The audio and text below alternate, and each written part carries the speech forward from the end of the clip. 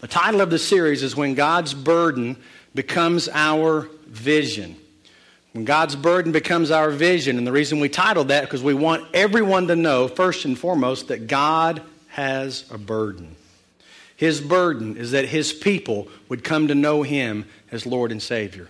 His burden is that His people would understand that He loves us so much that He sent His only Son, Jesus Christ, to die on a cross and to rise again for you and me so that we could have life and life more abundantly today. God wants that burden to become our vision. And when that becomes your vision, it should force you out from beyond these church walls into your community, into the highways, into the byways, to the uttermost parts of the world, telling people that God has a burden for them. And that is exactly what happened to Nehemiah, our main character in this story. Nehemiah got God's burden, and God's burden became Nehemiah's vision. And Nehemiah had a challenge to go and to rebuild the city of Jerusalem. Now, this was something the men of Jerusalem had not been able to do this for over 140 years. Yet Nehemiah takes on the challenge, and with the supernatural help of God, he accomplishes this in 52 days. So this is where we're at in the story of Nehemiah, to catch you up on it. The walls have now been built in 52 days. It's a miracle. The gates have been hung. And so Nehemiah is getting ready to start setting in place the rules, the regulations, the principles, and the ordinances that are going to govern this city. And so last week we began to talk about some of those principles that Nehemiah was setting in. The first thing he did is he reinstituted the temple. Let me tell you why this is so important. Again, the temple was a representation of God's presence. This is where people were able to come and experience the presence of God. Now, why is this so important? Because it had not been in place for over 140 years. Folks, this was the first time these people were ever able to go and experience the presence of God. It was extremely important. It was very much so the foundation of what they were doing. So he got the temple reinstituted and the sacrificial system going again. And then the second thing we talked about last week was he brought out the Word of God. He said this city is going to be governed and founded upon the Word of God. He started it by having a 6-hour church service, from which he just simply had everybody stand, and for 6 hours he read from God's Word, and miraculously enough, they listened. For 6 hours. I can't get you to listen for 11 minutes sometimes, and they listened for 6 hours to the Word of God. And the Word of God changed them. It radically changed their life. So the last thing he instituted that we talked about last week was the covenant, which they came and they signed, and the covenant said, we are going to join ourselves to the laws and the principles of God. We will be called God's people. We are going to follow and live and move and have our being in God Almighty. So they instituted that covenant. And that's where we're at today. Again, looking at the things that Nehemiah is setting in place for the foundation of what this city is going to be and how it's going to be governed. So the title of this message is Why Put God First? And that's because the next principle, the next ordinance that Nehemiah is instituting into this city is everything that we do, everything that we are, and everything that we will be, we will put God first. So he's talking to them about their finances, their stewardship, that God's going to be first in every area of their life. So we're in chapter 10, verse 35. If you're there, say amen. All right, the rest of you will catch up. Verse 35, and we made ordinances to bring the first fruits of our ground and the first fruit of all trees year by year to the house of the Lord, to bring the firstborn of our sons and our cattle, as it is written in the law, and the firstborn of our herds and our flocks to the house of our God, to the priests who minister in the house of our God, to bring the first fruits of our dough, our offerings, the fruit from all kinds of trees, the new wine and the oil, to the priests, to the storerooms of the house of our God, and to bring the tithes of our land to the Levites. So he's making a difference here between the tithes and the first fruits, which is what we were talking about this coming week. You're going to have an opportunity to give a first fruit of the great adventure. He goes on to say, for the Levites should receive the tithes in all our farming community. And the priests, the descendants of Aaron, shall be with the Levites when the Levites receive the tithes. Now listen to this. And the Levites shall bring up a tenth of the tithes to the house of our God, to the rooms of the storehouse. Now that scripture right there backs up what we do here at Lighthouse. Everything that Lighthouse brings in, our budget, our income, we tithe more than 10%. We give close to 20%. We give out. Just like they're saying here, we give almost 20% of our income to missions, to missionaries, to benevolence needs, to widows, to orphanages. You know, we have the orphanage in Juarez. We have the orphanage in Bolivia. And so almost 20% of our income goes back out to bless those people for the othermost parts of the world. And this is one of the scriptures that back up and say why we do that. He goes on in verse 39, "For the children of Israel and the children of Levi shall bring the offerings of the grain, of the new wine and the oil, to the storerooms where the articles of the sanctuary are, where the priests who minister and the gatekeepers and the singers are, and we will not neglect the house of our God." Let's go to the Lord in prayer. Father, we thank you. Lord, I thank you that you will not neglect your house. Lord, that we as a people are your church. Has nothing to do with a building, Father, that has everything to do with us being your temple. And you will not neglect your church. Father, I thank you that you're watching and you're overseeing and you're protecting us. Lord, I pray that you would take your word that we know will not return void, but it will accomplish what you set out for it to accomplish. And that it would fall upon teachable hearts this morning. Lord, we open our hearts and we open our ears. We open our spirit to receive. In Jesus' name, amen. So the principle that Nehemiah is trying to set in place is put God first. Put him first in every single area of your life. Now that sounds like a great statement to make, but as I begin to speak this morning, you're going to be thinking, well, there are some areas that God's not first in my life. Why should I put him first? Why would I put God first? And that's the title of this message this morning. Nehemiah is setting in place an ordinance that, remember, he's getting all of this from Scripture, right? We just said he spent 6 hours reading God's Word to the people, and then he turned around and he did that for 7 days. So as he's reading God's Word, he's getting all of these ordinances. He's getting all these principles that he wants to institute. So he's getting this from God's Word. I want to show it to you in Exodus chapter 13. This is where Nehemiah gets this. Exodus chapter 13, verse 1.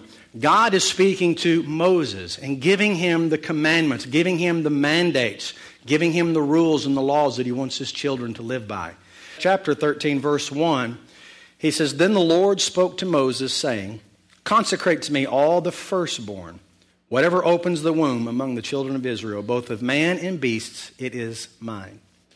For the sake of time, go down to verse 11, where he says, "And it shall be when the Lord brings you into the land of the Canaanites, as he swore to you and your fathers, and gives it to you, that you shall set apart to the Lord all that open the womb, that is, every firstborn that comes from an animal which you have, the males shall be the Lord's.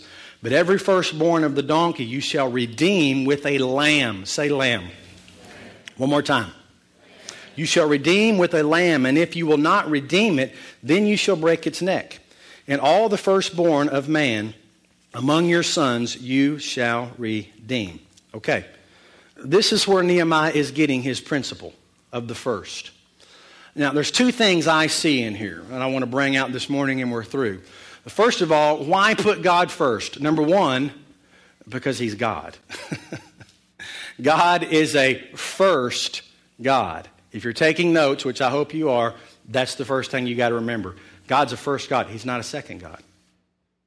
I challenge you to find anywhere in Scripture where God says, it's okay, put me second in this area in your life.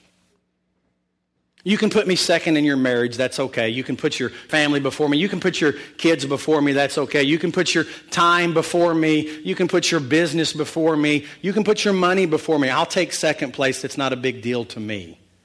No. God is a first place God. In every area of your life, he wants to be first in your day. He wants to be first in your marriage. He wants to be first in your family. He wants to be first in your business. He wants to be first in your time. He wants to be first in your finances. In every area of your life, God wants to be first. And he deserves it because he is God. He spells it out in Scripture extremely clear. Look at these Scriptures here. Now, when we come to the word first, I want you to say it out loud with me. I want you to say it with gusto. Like you really believe God is saying, yes, He wants to be first, okay? We're going to just go through these scriptures real quick. You shall not delay to offer the first. Oh, that's good. You guys beat all the other services right there. Offer the first of your ripe produce and your juices. The firstborn of your sons you shall give to me. Exodus 23 says, the first of the first fruits of your land you shall bring into the house of the Lord your God. 40 in Exodus says, then the Lord spoke to Moses, saying, on the first day of the first month you shall set up the tabernacle of the tent of meetings. Proverbs 3, a great passage.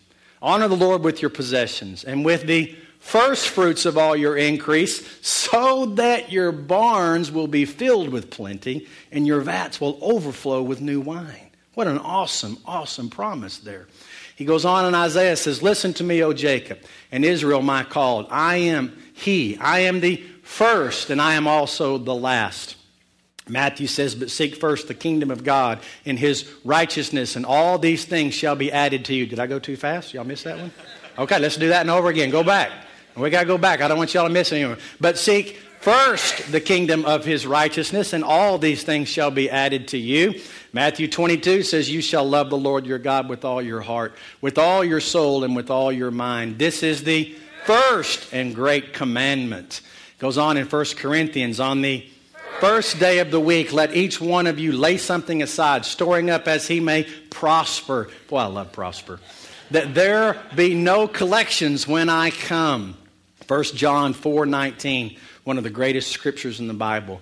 We love Him because He first loved us. We go into Revelation where He says, nevertheless, I have this against you, that you have left your first love. Remember, therefore, from where you have fallen, repent and do the first works. Revelation goes on to say, I am the Alpha, the Omega, the first and the last. Do you get it? Amen. That's just a few of hundreds and hundreds of scriptures that talk about putting God first in your life. God is not going to be second. He doesn't want to be a second God because He's not a second place God. He's a first place God. In every area of your life, God is a first place God. Before the world was formed, God was first there. Before you were born, God was first there. If God goes to the Olympics, He's only bringing home the gold. He's not going to bring home silver or bronze. He's not a second place or third place God. He's a first place God. If He played golf, His score would be 18 because He's going to get it in the hole on the first swing. Do you get it? He's a first place God. He's not a second place God. Why would you ever want to give God your leftovers? Why would you ever want to give God the leftover of your day, the last part of your day, the last part of your finances, the last part of your family, the last part of your kids? Why don't you give Him the first of everything? Then when you get up in the morning before your feet hit the ground, if you could just at the very least say, this is the day that the Lord has made. I'm going to rejoice in it. Lord, I'm living for You. And you hit the ground running. Instead of getting to the end of the day and saying, Lord, thank You that I survived another day. He's a first place God. He's not a second place God. The reason that He's a first place God is number two. And this is good. This is good. The reason He's a first place God is because He's a redeeming God. See, if you'll give Him the first, He can bless and redeem the rest. Now, I hope you get this. If you'll give Him the first part of your day, then you've got the rest of the day for Him to bless, you see. But if you get to the end of the day and you lay in bed at night and you say, Lord, I haven't had time to come to You. Father, would You just bless me? And He's going, well, it's 9 o'clock. I only got about 2 more hours here to bless you. There's not much to bless. You know, if you'll give Him the first part of your day, if you come to the end of your paycheck and you say, Lord, there's not much here left. I only got a few dollars, but would You bless it? He's going, well, there's not much there to bless. But if you give Him the first part, He gets to bless all of it. There's no reason to give God the old, crusty, nasty leftovers of our life. Give Him the best. My family and I, we go to a real nice restaurant at times, and I love taking them there. You may have heard of it. It's called Si Che Pizze. You ever heard of that? It's a nice restaurant. Some of you may call it CC's Pizza, but we call it Si Che Pizze. Nice restaurant. But how many of you know at Siche Pizzazz, you don't want to be second?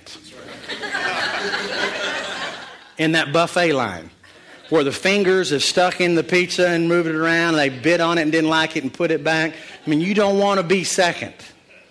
We pulled up there here not too long ago, and at the same time we pulled up, a school bus pulled up right with us. And I yelled out in the car, "Code Red." My family knows what that means, run. And we started running, and Dana yelled out, "Michael, he fell." And I said, "Leave him, run, go."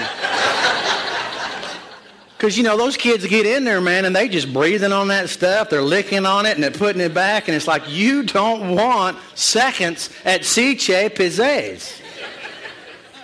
Are you with me? Why would you want seconds? You want the best. You want the first. Listen, folks, God wants the first. He wants the best so that He can bless the rest.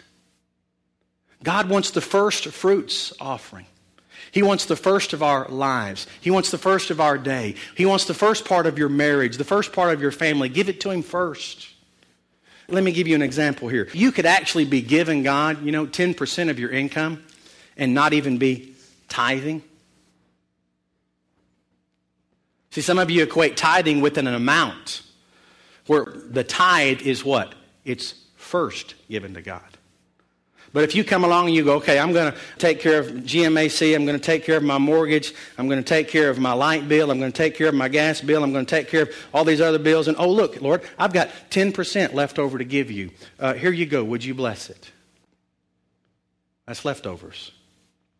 Because He can't bless anything. But if I gave Him the first, if I said, Lord, I've gotten paid now, Father, I'm giving you the first, would you bless the rest? He says, oh, yeah. And I can't explain it.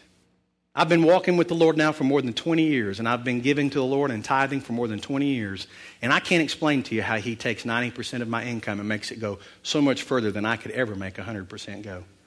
But it's His supernatural blessing that does it. I've been broke. I mean, Dana and I have been so broke, you can't pay attention.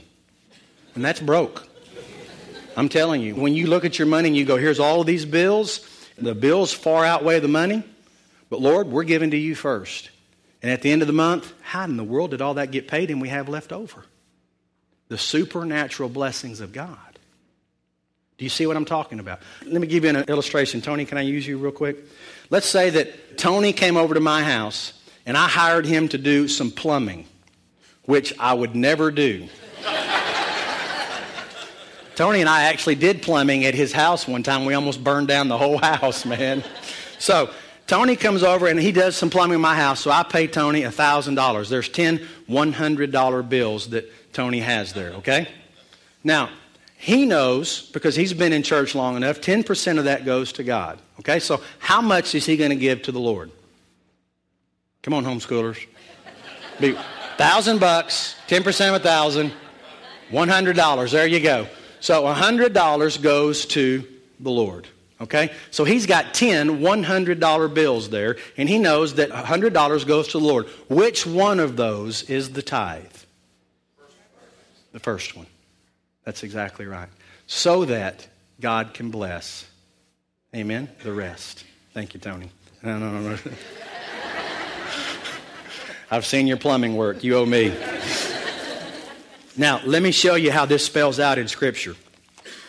Back to verse 13, in chapter 13 of Exodus, where God says, bring every firstborn of a donkey, and you shall redeem with a lamb. Say lamb.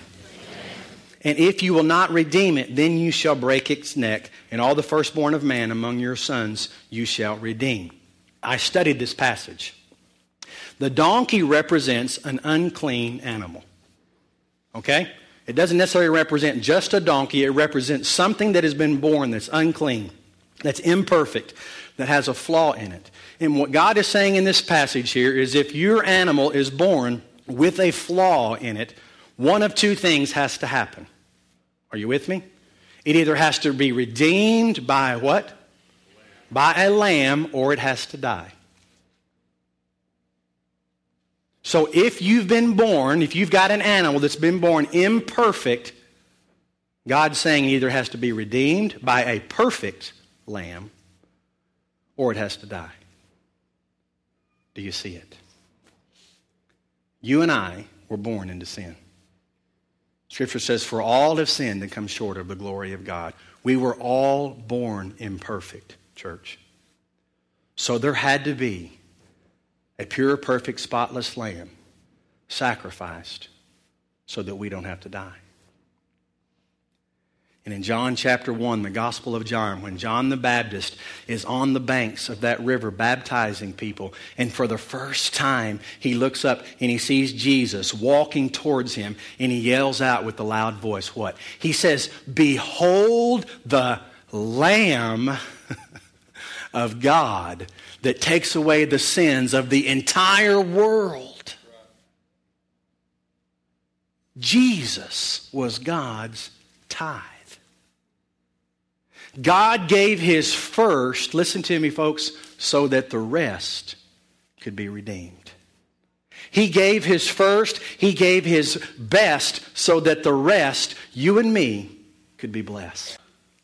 Man, is that not good? Come on now, that is good. You have been blessed because the pure, perfect, spotless Lamb was sacrificed for your life. He died for your sins, but he rose again for your living. And now you get to move. You get to have your being in God Almighty. You get to live in freedom. You get to live in joy. You get to live in victory. You get to live in power. You get to live in hope. You get to live with a destiny and identity that cannot be taken away from you because God gave his first so that you can be blessed. Now, why in the world would I not want to put God first in every area of my life when he gave it all? You don't have to wait for God to do something. He's already done it. At the cross, he's done it all. Why shouldn't I put God first? He deserves it. Amen.